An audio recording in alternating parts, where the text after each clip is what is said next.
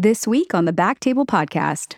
It's not mysterious. It's just comfort, practice, like anything else. Having some mentors, friends, colleagues. Balloon sinuplasty is just one of the options. But I think people can do a lot more in the operating room and in the office.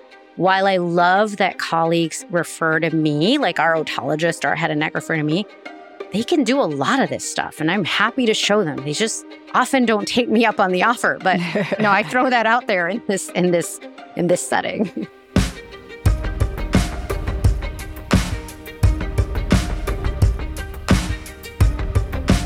Hello, everyone, and welcome to the Back Table ENT podcast, where we discuss all things ENT. We bring you the best and brightest in our field with the hope that you can take something from our show to your practice. Now, a quick word from our sponsor. Stryker's ENT solutions offer the control you need, the flexibility you want, and enable you to deliver the experience your patients deserve. With Stryker, you gain access to the most complete suite of solutions to help make your vision of patient care a reality. From technology to training, from reimbursement tools to patient education, Stryker is there to help. Together with their customers, they are driven to make healthcare better. Learn more at ent.stryker.com. Now, back to the show. My name is Gopi Shah. I'm a pediatric ENT, and I have a very special guest today. I have Dr. Ayesha Khalid. She's the Chief of ENT at Cambridge Health Alliance in Massachusetts and a clinical instructor for ENT at Harvard Medical School. Her clinical focus is rhinology, skull-base surgery, and allergy. She also completed an MBA at the MIT Sloan School of Management, a program focused on innovation and global leadership. Dr. Khalid is here today to talk to us about balloon sinuplasty. Welcome to the show, Ayesha. How are you? I'm so good, Gopi. Thank you so much for having me. Thank you for coming on. Can you first tell our audience a little bit about yourself and your practice? Sure. So I am very excited that I have been at my current practice, which is hospital employed, for 9, almost 10 years.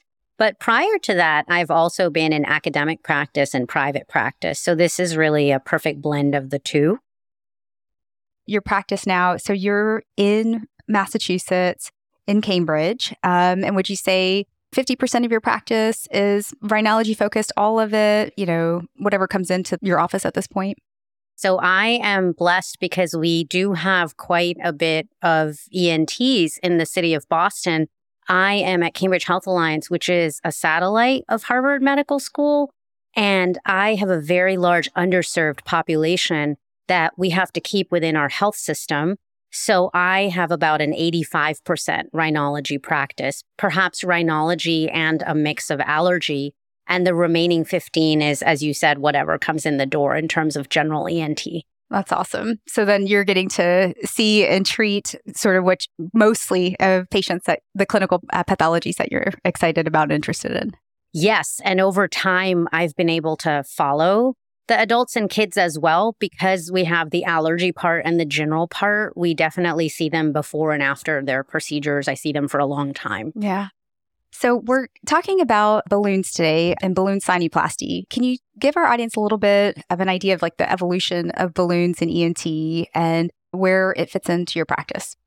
Balloon sinuplasty for me back, when I was a resident was not a thing. It was not even available. And I think the technology came to ENT from cardiology as just a great way to open the sinuses. In the beginning, I mostly had used balloons very infrequently. I was trained in a rhinology fellowship and really did a full functional endoscopic sinus surgery predominantly in the operating room for the first many years of my practice. I would say that my balloon sinuplasty component as a tool in my practice has really evolved now. I do about 25% of my cases in the office, mostly because patients don't want to miss work. They want to minimize their recovery. They want to see if they can not pay the high capitated rates they have for a deductible to even go to the operating room. So balloon sinuplasty for me has now become a mainstay, usually used in about 40 to 50% of my sinus cases for a variety of reasons, whether it's initial or revisions. So tell me about those patients, the variety of the sinus patients. Are we talking, mostly chronic sinusitis? Is there ever a role in acute barotrauma? Let's kind of go into who you feel like the indication. Usually the way I approach the rhinology patient, whether it's a recurrent acute sinusitis, a chronic sinusitis with polyps, or sometimes patients have an incidental and very specific problem. For example, I get acute frontal sinusitis whenever I fly for work and it acts up and the pressure doesn't allow me to take trips. In a patient like that, I would do a very limited procedure in the office and do a frontal sinus balloon because they've been on treatment and they failed. Versus maybe the other extreme, which is chronic sinus patients with or without polyposis, even ones that I've operated on before, I may do a revision balloon to reopen up a frontal sinus or a maxillary sinus that has been scarred, and then really think about getting the drug topical therapies in a better position for them. So I don't really have a specific patient that I use balloons for, but I think about it a lot in terms of one of the tools that I use, whether it's in the operating room or the office. So for the patients that have chronic sinusitis with polyps, are those the patients that maybe the polyp burden has decreased, you've done a FESSON, but maybe the isolated frontal or sphenoid, when they come in, looks small? Tell me a little bit about the chronic sinusitis with polyp patients, because I guess I'm only asked because most of the time we think of, FESS and microdebriders and, making intrastomies big for those patients for the same, reasons of topical irrigations and topical steroids and things like that. No, I think that's exactly as you stated. A chronic sinusitis patient with polyps, my first goal is, how can I do an endoscopic sinus surgery generally in the operating room, unless they have comorbidities, and get enough of an antrostomy that the topical therapies will get through?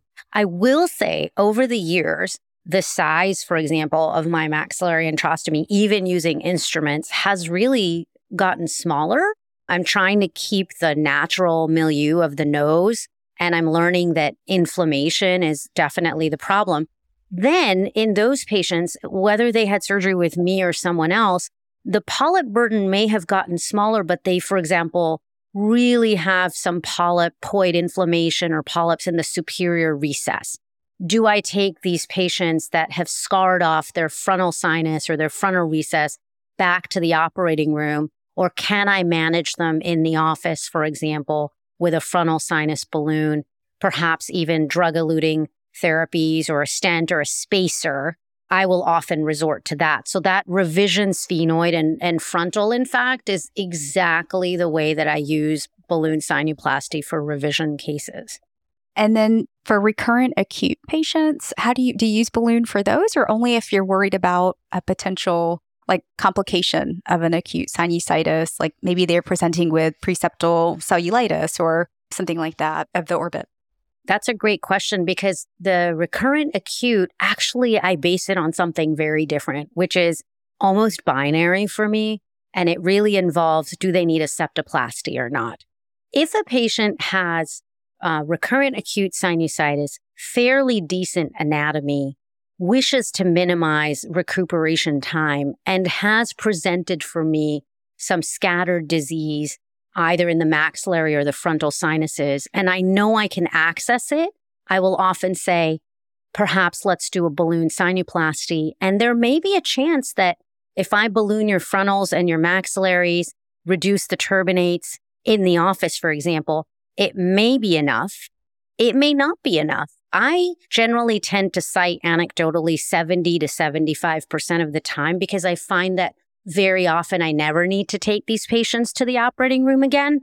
Whereas if they have a very deviated septum, even with recurrent acute, now let's go to the operating room. We have to address your septum and your turbinates. The question becomes, if I do septoplasty, turbinate reduction, maxillary antrostomy, and take care of the uncinate, do I open the frontal sinus that you had disease in with instrumentation or with a balloon? And I would say a recent shift for me is, in those cases in the operating room, I've been using a frontal sinus balloon, even though I did a septoplasty, turbinates, maxillary antrostomy, and that has been working very well for me. Yeah.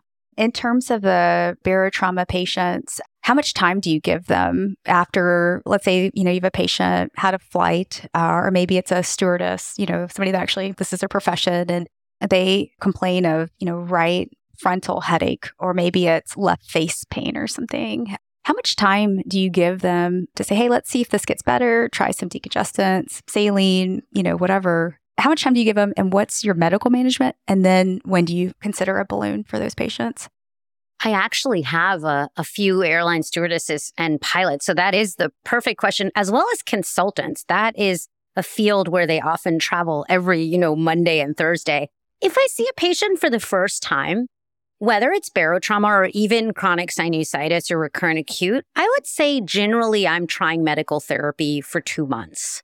Unless they've been referred from another ENT or one of my colleagues and have already had a few months of medical therapy. For me, a mainstay of medical therapy always includes a saline rinse. It generally includes some form of topical steroids. I have often done the budesonide solution within the saline, or every patient, to be honest, has been on a fluticasone, Flonase, or Rhinocort spray. That said, I have them do it all at once. And I say, I would like you to use a saline rinse. I would like you to have a short course of antibiotics if you have not in the last few months. For me, that's 2 weeks. It has evolved from 3 weeks to 2 weeks in the last many years. And the time for me to see the patient back, to allow them to sort of decide to move forward on their own with surgical intervention, has shrank from 3 to 4 months down to 2, sometimes even 6 weeks. And I would say the third biggest change in my practice over the last many years is I don't often get repeat CTs. When I was in training, perhaps they had a CAT scan prior to seeing me, and they would say, I haven't had maximal or adequate medical therapy. And I would give them the medical therapy and repeat the CAT scan. And in this day and age, I'm also not repeating it. Only some patients now get steroids, depending on their medical comorbidities. It also used to be very standard for me to add a prednisone taper. But to be honest, many patients push back on taking oral steroids. So that's not an always for me. Right. I'm glad you brought up imaging. So pretty much everybody, before you're planning a balloon, gets a CAT scan, yes? Yes, I would say before a surgical intervention, yes. So are there certain findings on the CAT scan that say, hey, this is actually going to be a great candidate? And then what are the findings on a CAT scan where you're like, nah, we need to do something like a traditional FES for this? And then we can also talk about endoscopic findings. Absolutely. I would say from an imaging standpoint, I have very often been ambitious that when I see frontal recess opacification or frontal sinus that is plugged up and gray on the CAT scan, and they're giving me this symptomatology of forehead pressure or issues with a flight, I will say, oh my goodness, we can go ahead and open that. And what I have been burned with is the septum. And so making sure that both on imaging and endoscopically, you can decongest and easily pass the camera is a bare minimum for when you have other instrumentation in their nose at the same time. The second big thing on imaging is I do like to take note of how much anterior ethmoidal anatomy is blocked, and particularly if there's osteitis. So if I see that there's thickening of bones, even if the opacification is very scattered, that tells me that they might be tougher candidates to balloon. Again, speaking about the frontal and also the maxillary, both in the operating room and in the office. But if I don't see chronic osteitis, and if the septum makes it accessible, I would say, particularly in the office, but also in the operating room, there are very few cases that I feel like at this point cannot balloon. The question is what would serve the patient best, and also what site of service am I at? I should preface, Scopy, that I personally do not have image guidance in the office. I know some people do, and if I did, I think that would allow me to do more. But when I don't have image guidance in the office, I am relying on my endoscopic view or a lighted guide wire.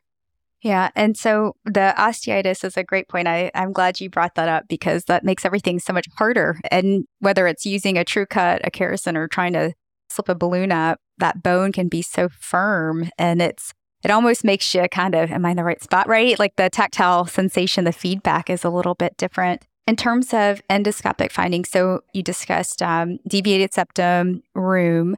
What if you have like really boggy turbinates or, and I keep coming back to the polyps. 2 questions again. One would be, how do allergies play a role with balloon sinuplasty? Are they better candidates or not such good candidates? And then I'll ask you the second question afterwards. I will say, so I serve as the current president of the American Academy of Otolaryngologic Allergy, until this next month. And it's never easier when they have allergies. And my pact with patients, I try very much to engage the patient at the forefront. The minute I see nasal polyposis, or as you mentioned, boggy turbinates, perhaps middle turbinates that are starting to have even polypoid inflammation, I will require the patient to agree to allergy test if they have not been done so as part of having the surgery. Because many patients that have either severe allergic inflammation or are on the spectrum to having polyposis or have polyps want you to do the sinus surgery and then be done with it. And I know that whether it's my surgery or anyone else's, the inflammation will bring it back. So if they have allergies or boggy turbinates or polyps, it actually doesn't preclude me from including balloon sinuplasty as part of their therapy. I would say with the polyps themselves, I will often shave the polyps in the middle meatus, open the enterostomies. And for example, a case I did this week had polyposis, but it was anterior and superior. And the posterior ethmoids on the imaging and the sphenoid were fairly clear. There was some scattered opacification in the posterior area of the sphenoids. In that patient, I did what we would call a traditional anterior endoscopic sinus surgery. So maxillary enterostomy, frontal recess, frontal sinus with tools taking down the polyps. But then I ballooned the sphenoid sinus because I didn't see a reason that if your anterior drainage is working and your posterior mucosa looks really healthy, your superior turbinate looks really healthy, let's see what we can get away with. So it doesn't preclude me, but it certainly gives me pause that I'm going to be seeing these patients prior and after for a little bit longer. Yeah. And with the example that you just gave, doing a traditional FES for some sinuses and then using a balloon, how much of your practice, or do you find it often that you do sort of a hybrid FES balloon in the OR for these patients? And which sinuses do you traditionally have to open up, or I guess have to open up in the traditional methods of true cuts and making formal enterostomies? And which sinuses do you find that you end up doing more ballooning with? That's a great question. And it goes back to the question you asked about the evolution in my practice. I would say 5 years ago, 7 years ago, I would traditionally use instrumentation on all sinuses, and perhaps there would be one sinus, generally the frontals, that I might balloon. Yeah. Now it has shifted to approximately 20 to 30% of my cases are hybrid in some fashion. The most common sinus that I would use a balloon sinuplasty on when I'm doing a traditional FES or a septoplasty or turbinates is the frontal. Second is the sphenoid. Third is the maxillary.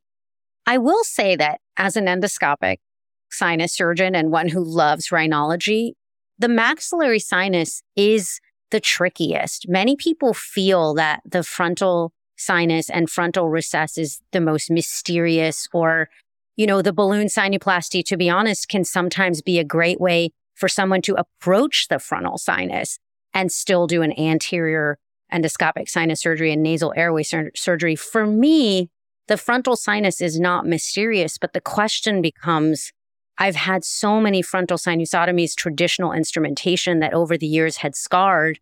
And then I started to think, well, what can I leave up there? Or how can I refresh the mucosa and lay it down? That now I've been resorting to, do I have to use instrumentation up there? That's the question that goes through my mind. Yeah. Are there certain pathologies that you're like, I'm going to have to use instrumentation on this? Are there certain that just pop up where you're like, we got to open this up? Like I think of allergic fungal sinusitis and I'm like, that's got to be opened up. Or I think of like, maybe what about your CF patients or your PCD patients? How do you think about those groups of patients? Oh, I think that's absolutely true. There's certainly populations, CF, all the ones that you named that then also lead to polyposis. So you endoscopically, preoperatively see polyposis, and you may not see the inverting papilloma that lays behind, the allergic fungal that sits in the maxillary sinus, the cystic fibrosis patient. Those patients, I think, deserve, and usually in my hands will get a traditional instrumentation endoscopic sinus surgery of all the sinuses or all the sinuses that are affected. For example, with the allergic fungal, it can often be unilateral on the scan. But following that, the question becomes, in revisions that occur as these diseases often lead to recurrence of the inflammation or the polyps, I'm really looking for ways to minimize their further surgeries as polyps come back or disease comes back. Yeah, no, it makes sense, especially when I think of the number of surgeries. I mean, now we have for AFS, we have things like Dupixent or dupilumab, for CF, we have modulators, but you're still going to have those patients where maybe those medications aren't as effective, or they've had now, 6 surgeries, and going in every time and taking tissue out is not necessarily making it better. So maybe a little dilating the frontal that's scarred a little bit on that patient might actually be all they need just to continue with the topicals when you put it that way. Are there certain symptoms that you feel work really well with a balloon? Like I think of headache or forehead pain and face pain. Are there certain symptoms that tend to get better with balloon sinuplasty, or when those symptoms come up, that's going to be on your, as an option for you? I think the number one symptom you touched upon, facial pain, particularly asking the patient to point. So many people will say, my face hurts or my head hurts. But if they're pointing directly to a cheek sinus, they're pointing to their forehead, or sphenoid patients who are sometimes tricky and can on imaging then have isolated sphenoid disease will often point to the top of their head or say that it pushes down. That's generally number one to make me think of balloon sinuplasty as an option, especially if on their imaging they have scattered disease or particular sinuses that are involved. Then I say balloon sinuplasty can address this and I don't need to go to instrumentation. But the second thing I've noticed over the years, which is very interesting and I think has been like a hot topic of debate within rhinology and the world of ENT, is nasal congestion, or patients describing it as I feel clogged or stuffy, particularly where glasses rests, kind of that mid-ethmoid region. I will so often have done a frontal balloon sinuplasty, either as part of a procedure or in the office in isolation. And the patients will say, my forehead pressure or my headaches are much, much better. And by the way, I feel I get more air or I can breathe better. And that is very anecdotal in my experience, but has been super interesting when I think about like laminar airflow in the nose. Yeah. And do you use the sinus surveys? Like, do your patients all get like the SNOT 22? Does the balloon, can you, do you still do the same sinus surveys, or do you have a different survey that you use that's, more specific for balloon sinuplasty? I don't know if there is one. That is an excellent question. When I started practice, I no longer really participate in clinical research. And I will say that when I started, I collected SNOT 22s on every patient. And the reality is, I did not review them very often. So our nurses informed me that having patients who, by the way, I have 50% of my patients are non-English speaking. So something about having access. I no longer do surveys. There's very limited. There are some patients where I've been following their EQ5. There's another set of surveys around the eustachian tube, but the patient has to prompt that they fall into that category. Otherwise, my intake has very much to do with screening questions around allergic rhinitis or allergies, and very little of the filling out surveys and scanning them into the media section. Yeah, no, that's a good point. I mean, it's language is one time, although people, you can build it in Sure. You have to know where you're putting your data, right? Like there's got to be something on Epic or something where you can look at it and then look at last time, the time before, and be able to compare all right there very easily. So, I agree. There's got to be an easy system to make it useful. Otherwise, and that being said, I recently participated in a course and I was very impressed. And discussions with some of the other ENTs, one was private practice, one was academic, and they used the surveys and they've actually come back to it as a way to sort of prove and edit to themselves. Okay, I had forehead pain. How many get better? How many don't? And they use it for their staff. So I'm aspirationally hoping to go back to that, but it has not happened yet. When you are talking to patients about sort of, when it's time to do an intervention, do you talk to them about balloon and traditional FES? Do you just say, no, this patient's going to, the barotrauma patient, for example, is, hey, they're going to get better from a balloon, so I'm just going to talk to them about this. What is that conversation like for you with the patient? I was trained in the fashion that you have to give patients all their options. And that's the reason I think that's a great question is I very much have standardized over the years my conversation. And it's to the point where I've recently had some patients I saw right before COVID who have returned. In Boston, we were closed for so many months and many of them were figuring out work and insurance. And when they come back 3-4 years later, I tell them the whole gamut, which starts with, if you're a candidate for barotrauma, recurrent acute, or you really want an in-office or it's isolated frontal, I will say the following. We certainly could offer you a balloon sinuplasty procedure. Let me explain how that works. It has generally a chance in my hands of 70-75%. You won't need a greater sinus procedure. If you need the greater sinus procedure, the recovery won't be a few days. It'll likely be a week, if not 2. Please don't travel. By the time I finish my script of presenting both options, I've recently had patients say back to me, that's exactly what you said to me 3 years ago. And I actually tell them, that's very good. That means I'm very consistent. And in some ways, maybe I should be editing my script a little and evolving. What has evolved is the percentage that we do in the office as compared to even prior to COVID. That has evolved greatly. And they have been surprised when I've said, now, I think I can do your case in the office. I know I said you had to go to the operating room. So it'll be interesting to see where that lands. Yeah. And so let's say you're taking a patient to do a frontal balloon sinuplasty in the office. What's your setup like? How do you like to anesthetize and control for bleeding in the office? Similar to the office and the operating room, I have a very similar protocol in both. The difference, of course, being that in the office, I give a lot more time to putting topical pledgets that have lidocaine with Afrin solution that they're soaked in. We used to use cotton balls and the aerosolizing spray.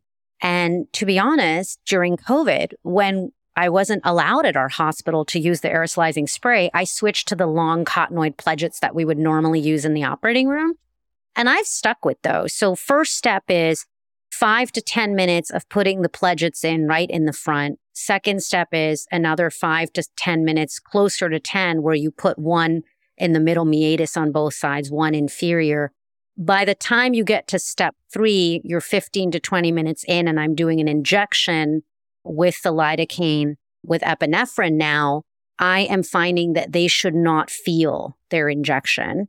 I have started reclining patients a little bit more in the office.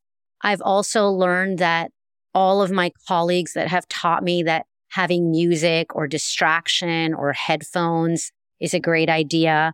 I've really had to, over the years, train our staff and our trainees that may come by. I don't traditionally have residents, but sometimes I have medical students and I have physician assistants that I'm training. And I think the most important thing to in-office procedures is the conversation. So if someone else is saying, oh gosh, that looks terrible, or uh-oh, that will make the patient really nervous. So really controlling the conversation that's in the room versus the preparation out of the room. And finally, I will say that no matter what intranasal procedure I'm doing in the office, the tray setup and the room setup is generally always exactly the same, so that no one has to think about, well, which things do I open today? They obviously won't open a balloon if it's not a balloon, but the tray and a laminated photo of that tray sitting for our staff in case someone's filling in has over the years gone a really long way in not having to leave the room to get something. So what is on your tray or your back table? What's on the card? I love it. I love the use of back table, by the way. It's brilliant. So on the tray in the office, I will often have the long cottonoid pledgets in a specimen cup where we put the liquid, and I'll often tell them to give me more than I need. So it used to be in just 4, and now I make sure there's 6 or 8 so that's something you don't have to run for. Bayonets for placement, a defog, which I didn't always used to use in the office, but just goes such a long way for your endoscopic view. And I stick that right on a chucks on the patient so that you feel like you're in the operating room. You can quickly go to it. Freer, but the freer that you want to have, for example, for mobilizing the middle turbinate should be a little, I will say, smaller or narrower than the traditional in-office larger size, which may not work for some noses. Another instrument that I love, but I don't love the name, so I call it the turbinate instrument because there is a turbinate crusher. And if you think about the names bayonet and turbinate crusher, those patients have commented on. Then I'll have in a control syringe, which I've started telling the hospital, yes, I'm spoiled and I'd like a control syringe every time, but it's so much easier to inject than one without the control handle. And I'll have a short needle, and then I'll also have the RAN needle if I'm doing an intranasal procedure because it's got that nice bend in. I used to bend my own needles. Then folks would cap, somebody would get stuck. There were so many safety issues for the staff and myself, which is really the priority. If I have those tools and a number 8 suction set up, I think I can do nearly any intranasal balloon turbinate case, and then the rest of the stuff they can open. Yeah. In your the cup of liquid, do you use oxymetazoline and like 4% Lido, or what's on your pledgets? What do you soak them in? Oh, brilliant. So we do a 50-50 dilution, I should say, of the 4% Lido along with the oxymetazoline. And we use that anyway for decongesting of patients for scopes. So in an underserved hospital with very, I will say, at times limited staff and resources, the key is to not have a different solution for different things. In the operating room, I obviously can ask for more, including in the operating room, I always use 1 in 1,000. And I'm able to dye it with fluorescein and utilize that instead of epinephrine. Of epi. Yes, exactly. But in the office, I just use the same solution we do for all our decongestants. And what do you like to inject with? Is it the 1% Lido, 1 in 100,000 of epi? Yes, I do the 1%, 1 in 100,000. I will say that I have heard wonderful results with tetracaine, with colleagues, ENTs using jelly. I think the key to good topical anesthesia is time. I used to put the pledgets in for 3 minutes, then go in to look, then put them in for another few. And now I simply start with, it will be 20 to 30 minutes before we start your procedure. And then the procedure will be very short. So staging your rooms and putting the pledgets in before the patient, for me, even gets to the procedure room, I do it in a smaller clinic room, is the key. Then I think it actually doesn't matter which variation you use if you give it enough time. In terms of ballooning, do you dilate the sinus once, twice? I guess maybe it depends on the system for how many atmospheres you do it for and how long, or tell me about those details. You know, that's funny that you ask. I always dilate twice, and I can't tell you why, because sometimes I dilate once and I clearly see the frontal recess open, and yet it must be my training or a force of habit. I generally, for example, for the frontal or the maxillary, once I know and I've used in the office a lighted guide wire and I have confirmation, I do it once, I withdraw and I do it again. So it's always twice. I don't inflate and then wait a certain period of time. You know, this is not, as I'm training people, the same as the eustachian tube balloon. I dilate and then I tell them, go ahead and deflate.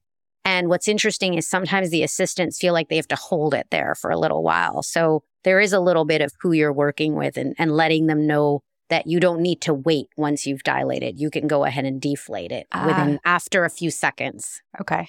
And is there a certain pressure, or is it going to be system dependent of how many atmospheres you're going to dilate?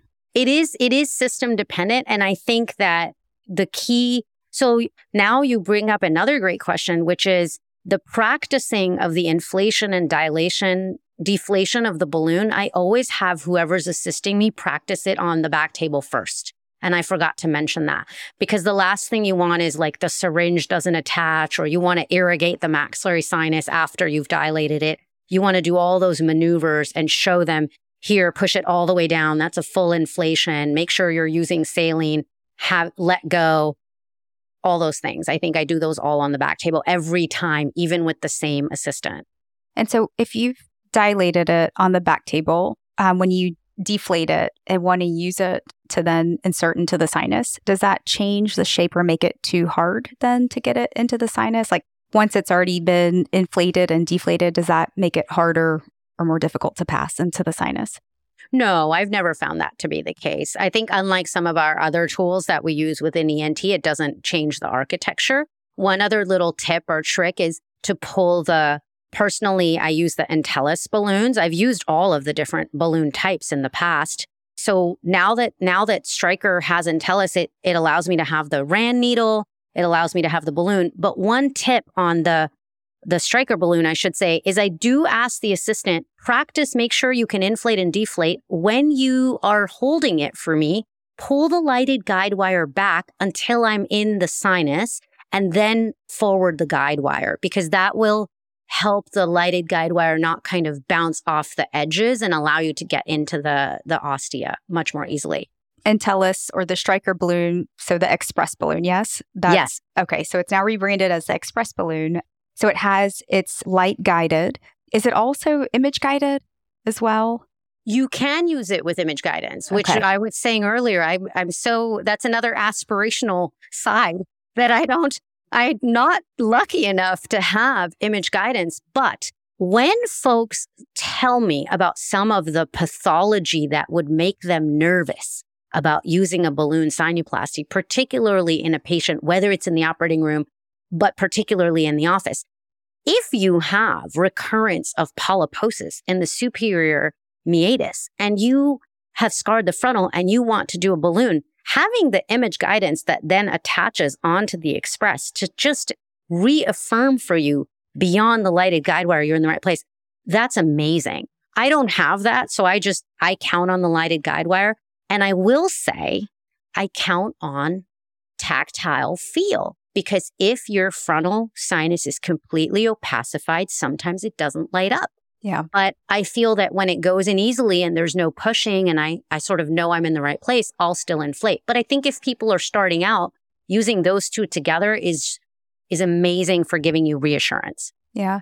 And are there certain sizes of the balloons or angles that are specific for the different sinuses? I assume that there's probably a 70 degree, a 90 for frontal and max. And is it pretty standard in terms of angles and sizes? It's actually become so easy in that I feel that perhaps they designed the Express with my order in mind, because it comes ready to do the frontal. So the same balloon comes and it's pre-angled and looks very much to me like a frontal sinus ostium seeker with that same upward angle. And then it has a little plastic piece that you can change that's marked, like I think F, S, and M, I believe are the markings. I could be mistaken because my assistants always do this, but you can then edit it from the frontal into a maxillary, into a sphenoid. If you remember what I said earlier, the frontal and the sphenoid, fairly standard, easy to do. I always find they go in. Maxillary, it's not that the angle is the issue. It's the arm of the balloon that's pushing against your middle turbinate and your septum, and the patient might feel pressure if you are doing it in office. So you may have to move that angle between 120 and 130 to get it in. But it's fairly standard and well marked. And if you're doing it yourself and you have someone, a helping hand, even an MA, a nurse, a PA, a resident, you can just tell them, look at the letters on the plastic and curve it to that. So it's the same balloon. I can open just one balloon for all the sinuses on both sides. It's not like I have to open up separate different because I can adjust it. Yes. And then you make an interesting point about the max. Do you ever have to take the uncinate down to get into the max? The maxillary sinus involves strategic angles, prayer, self-affirmations in your head if you're in the office. Yes, you do. And one of the things I forgot to mention that I always open on the back table is like a ball tip probe. Yeah. So I have a tool that has a freer on one side and a little curved probe on the other. And I may have to anteriorly just pull gently the uncinate process, kind of tug it forward to allow the maxillary balloon to go in. So I think now I'm very tentative in terms of how much I do to the uncinate. I think if I was in a private practice setup and I had sort of my own staff that I would train, I would probably do much more of a ambitious uncinectomy if needed to get in. So in my hands, I will freely admit, sometimes I will get through the turbinate reduction and I shave the turbinates in the office. I'll get through the frontal, I'll get through the sphenoid, I'll get through one max, and I just can't get into the other one. And it does happen. In that case, if you're well set up for really just taking down some of the uncinate, I would do it. I don't do it in our hospital just because of resources, timing, and setup. But that's something I'm looking to do in the future. Yeah. In terms of getting into the max and the frontal, what angled scope, or do you use just a standard 0, or do you like an angled scope for those cases? You know, again, it's interesting. I haven't thought about this in a while, but when I started practice post-fellowship, I used a 0, 30, 45 degree, and 70 all the time. And the 45 very, very often. And I will say that I hardly ever use a 70 degree scope. And 90% of my cases, particularly if I'm doing balloons, is with a 0 degree. At the most, I'll use a 30 degree. The 30 degree will often be for confirmation, whether I'm looking up or whether I'm looking at the maxillary. In terms of the max, do you ever have we get problems with recirculation even with open, not open, but formal maxillary antrostomies? How often do you see that with a balloon sinuplasty? Very rarely. I will see that I will go in to do a balloon sinuplasty for the first time, for example, and I'll notice an accessory os or some recirculation, and I'll think to myself, oh, perhaps I need to balloon this patient and I need to connect those two. But to be honest, most of the recirculation for me following a maxillary antrostomy has been after my own surgery with instrumentation, which is part of why I have become of a smaller maxillary antrostomy, even with instrumentation, than I used to be if you looked at my surgeries many years ago. Yeah. It's funny, in training, we don't see our post-ops. And then we get out, we're like, oh, God. Yeah. In terms of culture and irrigation, when you do a balloon dilation, is that a normal part of your routine? Do you do it for every case or only if you're getting drainage out of the sinus? I don't generally, and have never been, perhaps it was part of my training, but on an initial surgery, barring allergic fungal sinusitis, odd findings, maybe a post-dental infection, which actually sometimes is the reason I'm doing a maxillary balloon or a maxillary antrostomy. In those patients, I'll culture. Otherwise, I really don't culture patients at all. That's not part of my culture-directed antibiotics that I used to do very much in training and post-residency, a little bit post-fellowship. I instead utilize the fact that movement of the cilia and the sinuses with irrigation is really the key. So to the first question, culture is never a part of my routine. In fact, I get extremely sad when our physician assistants do culture because the patients look at the results and really obsess over the organisms and really don't obsess over the rinsing, which is what I want them to be doing. For the second part, I only irrigate again if there is frank purulence that I see, but I guess I should preface with I often pre-treat. It used to be when I was in training fellowship, first few years out, I would treat patients for 7 days prior to surgery with an antibiotic for, especially if they had chronic sinusitis or any purulence or polyps, as well as prednisone. I have shrank that treatment time down, and I'm often down to about 3 days. But because I have had them on an antibiotic and sometimes on steroid, they usually don't have purulence the day of surgery. If I see it, I will irrigate a particular sinus, but I generally do not irrigate in the office post-balloon. And then in the operating room, of course, we irrigate anyway, so it does its function. With the express balloon, do they have like a inner cannula or something that you can irrigate if you want to, or if you see something there? Is that part of their system? Yes. In fact, I have a case coming up. You can definitely, it's very easy to attach a syringe and be able to irrigate the sinus once you're in. So I have a case coming up where I pre-explain to the patient, I will do this procedure for you in office. It will limit your time off. You want a less invasive. But by the way, I see the pus in your maxillary sinus. It may be strange to have the feeling of the irrigation. Some of it may run down the back of your throat. So we will be, making that sound with the suction. If you're going to irrigate, it will be leading to better results often. However, you have to bear in mind that if you're irrigating in office, you want the patient to be comfortable, and they often don't like the sensation of choking. So you have to just be very ginger with the suction and make sure you capture it right away. Yeah.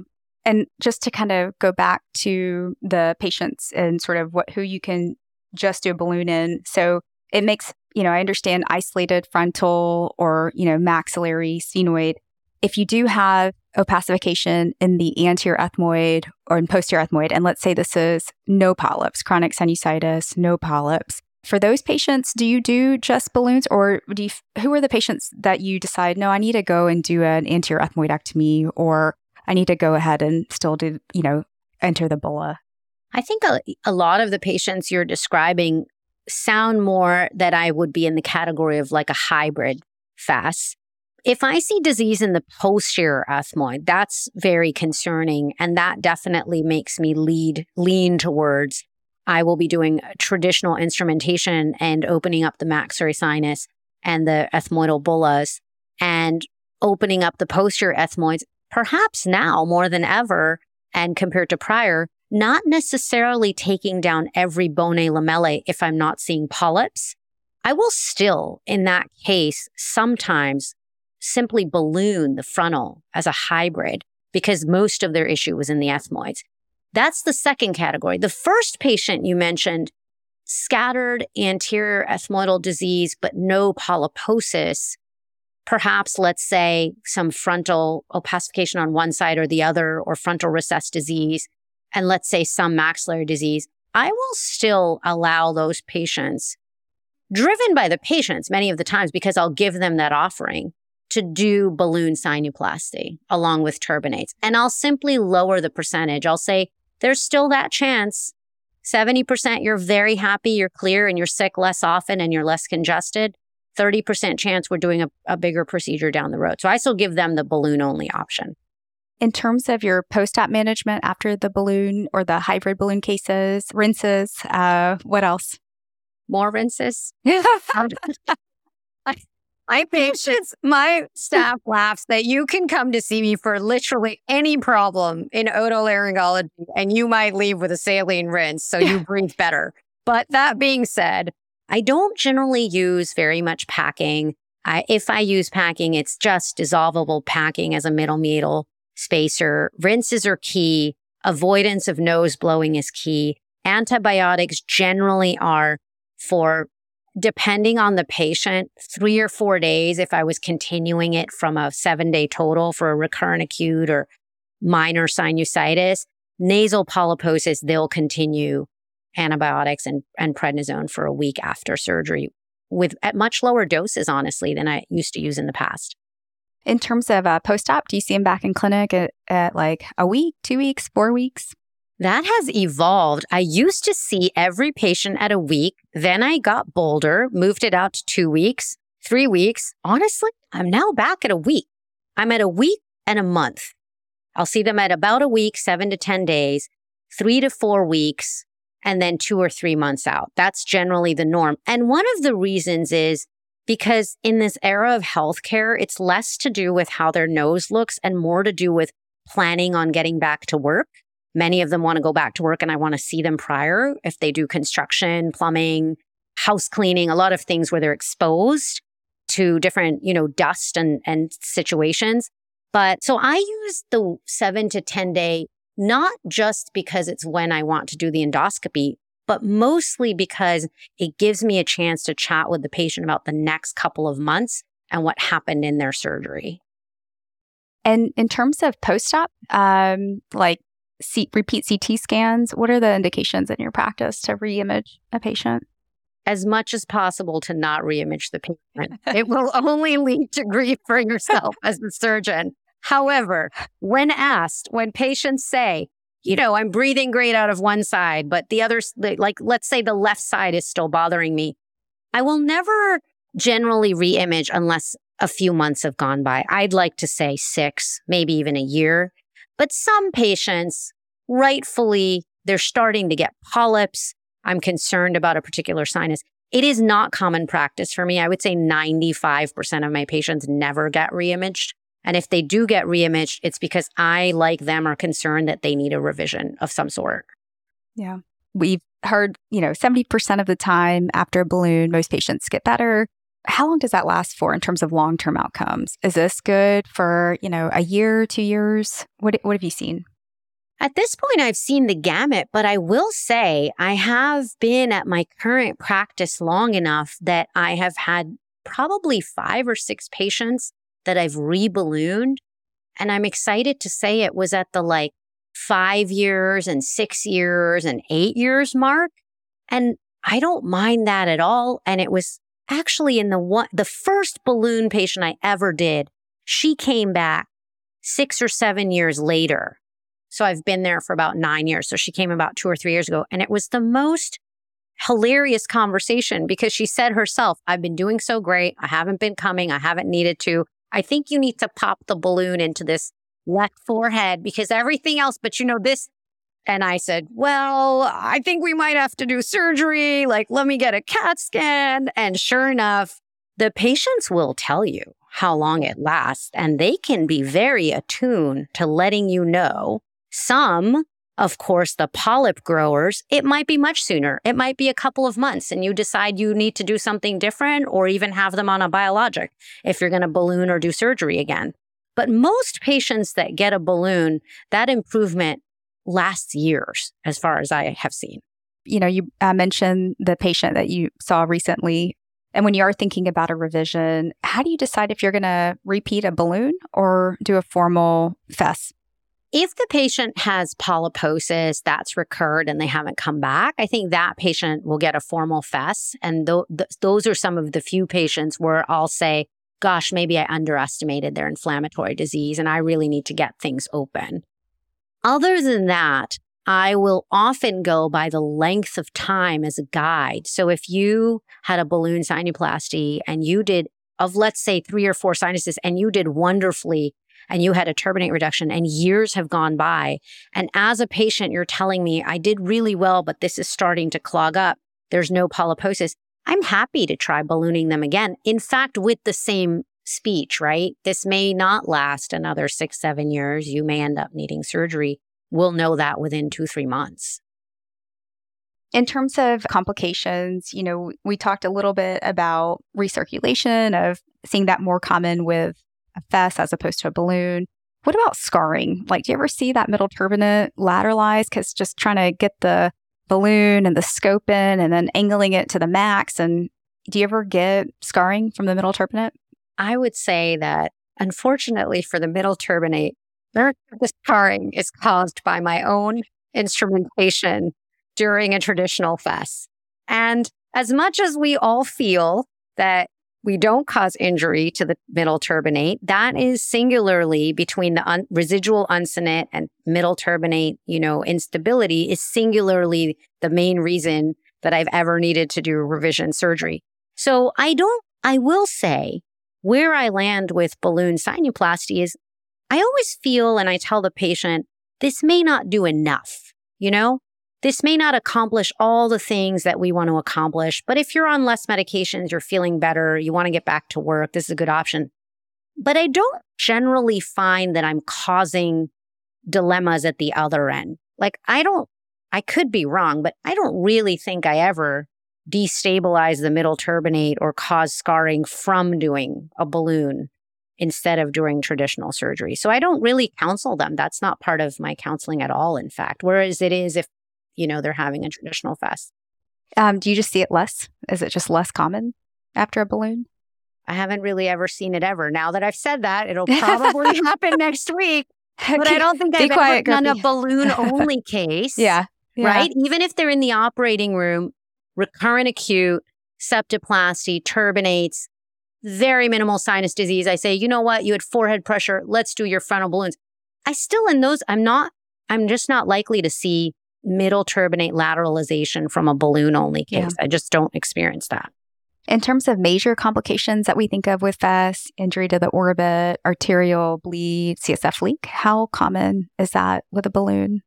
We still hear about that in the literature, right? And it always gives me pause, and it always makes me feel that I should use the guide wire, or if I'm in the operating room, I should use the image guidance. But personally, I have not experienced it with balloon only. I really haven't.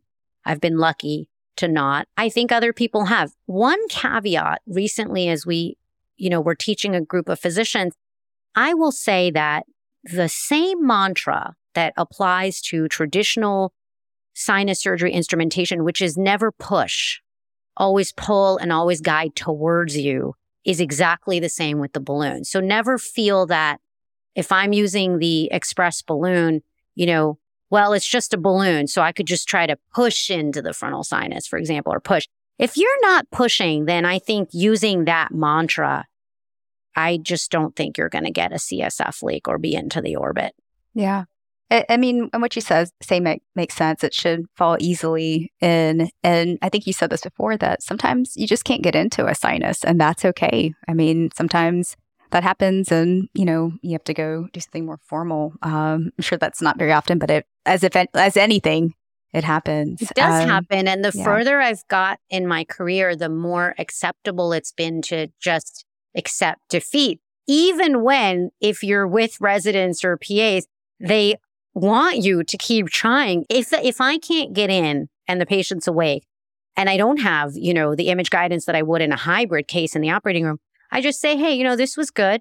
This is not going to work out today. So we're going to have to regroup. Because if you don't edit yourself when you're nervous and you've been trying and the area's starting to get bloody, that's when you're going to run into problems. So, it's okay to admit defeat. You can come back another day to tackle that. That's surgery, right? I mean, that's the art of medicine, and that's surgery. Tell me about the training course. I would tell you, if you're not doing a lot of balloon sinuplasty and residency training, or maybe it wasn't part of your initial practice, where can you tell me about the training courses, if you do want to learn more or incorporate this into your practice?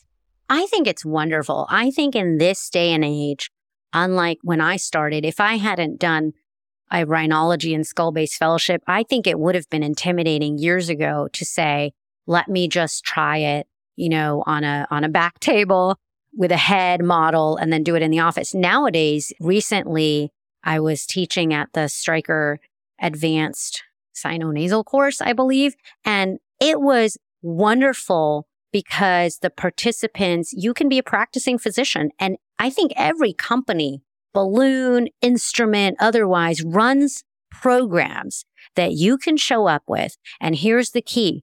There is no reason to feel bad about asking questions. You may have been years in practice at a hospital where you had rhinologists flitting about that could help you. And now suddenly some of the folks moved into a private practice and they're on their own and they're trying to address the frontal sinus. I thought it was fabulous. I think any physician, any ENT that wants to do more should be able to get that training without feeling, as we all do, that as surgeons, we have to know everything and it's embarrassing if we don't know. And you get practice. So these participants not only got teaching, but they got practice on cadaver models with all the tools so that when they're doing it in the operating room, it's not for the first time. I think that should be for everyone every few years. Yeah. As we slowly start to wrap it up, Ayesha, any final pearls that you have for our audience? I think that while we're here talking about balloon sinuplasty, we're really talking about the fact that sinusitis and inflammatory disease continues to be complex for ENTs, continues to be something that patients come to see us for, that many of us still have trouble solving. And I would argue that as much as I love being a rhinologist, I think being an otolaryngologist, anyone and everyone should feel comfortable starting to expand and use all the tools that are at your disposal. So my goal is to say, it's not mysterious. It's just comfort, practice, like anything else, having some mentors, friends, colleagues. Balloon sinuplasty is just one of the options. But I think people can do a lot more in the operating room and in the office. While I love that colleagues refer to me, like our otologist, our head and neck refer to me, they can do a lot of this stuff. And I'm happy to show them. They just often don't take me up on the offer. But I throw that out there in this setting. Yeah. Well, thank you so much for coming on, Ayesha. If any of our audience or listeners want to reach out to you or have any questions, are you on any social media? Yes, absolutely. I am very newly on Instagram, so feel free to reach out to me there. But I am definitely on LinkedIn. I'm on Doximity. I'm on Facebook, although I generally use that infrequently. And you can just Google me and even email me through the hospital website. So I'm very happy to reach out.